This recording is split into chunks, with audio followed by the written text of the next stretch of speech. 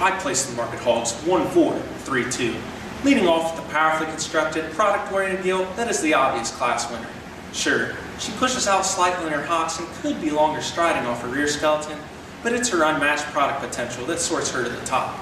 Simply put, the high-performing belted gilt spreads the most width, dimension, and muscle throughout, while being the stoutest in her foundation from the ground up.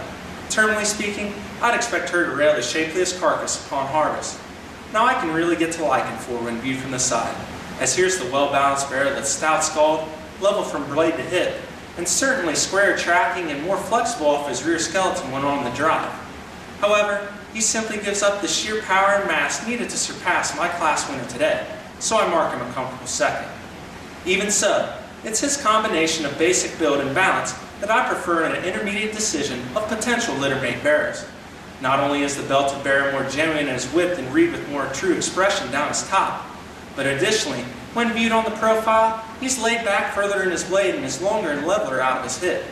Now there's no doubt the off-belt barrow is built with more foot and bone, tracks truer up front, and offers more curvature to his upper rib. However, when viewed from the side, I become concerned, as here's the weak-topped, short coupled barrow that reads the plainest in his shape and closes in through his chest floor when driving at me, slotting him third. Nevertheless, it's my practical mindset combined with his obvious advantages in productive look and performance, making the logical choice in a product-driven final decision.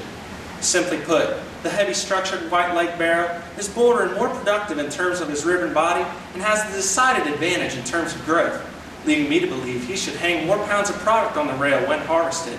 Now there's no doubt, two's the high-cutted ability gilt that drives at me with more expansion through her chest floor and blade.